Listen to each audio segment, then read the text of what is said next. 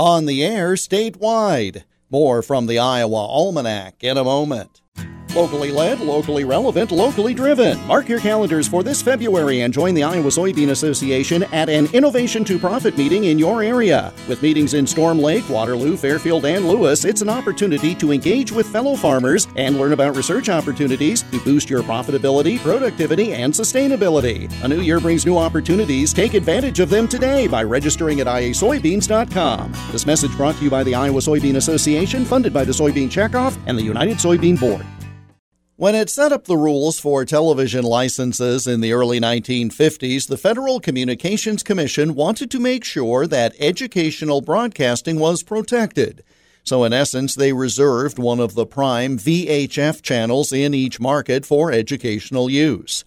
As early as 1952, Iowa Governor William Beardsley had a plan, establishing a 12-station educational network for Iowa at a cost then of $5 million.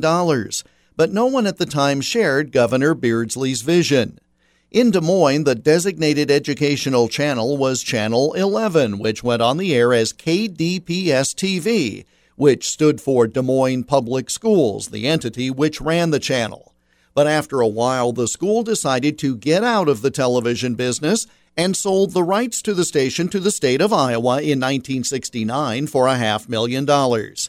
The state rechristened the channel KDIN-TV, and it became the flagship of what was called the Iowa Educational Broadcasting Network, or IEBN.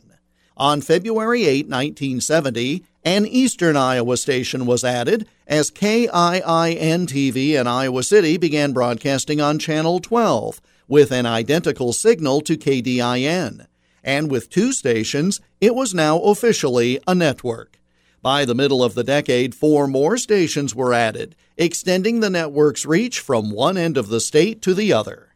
Later known as Iowa Public Television and now as Iowa PBS, the network broadcasts 4 separate program streams, over 9 licensed stations, and another 8 translators, now surpassing even the ambitious goals of Governor Beardsley from more than 70 years ago.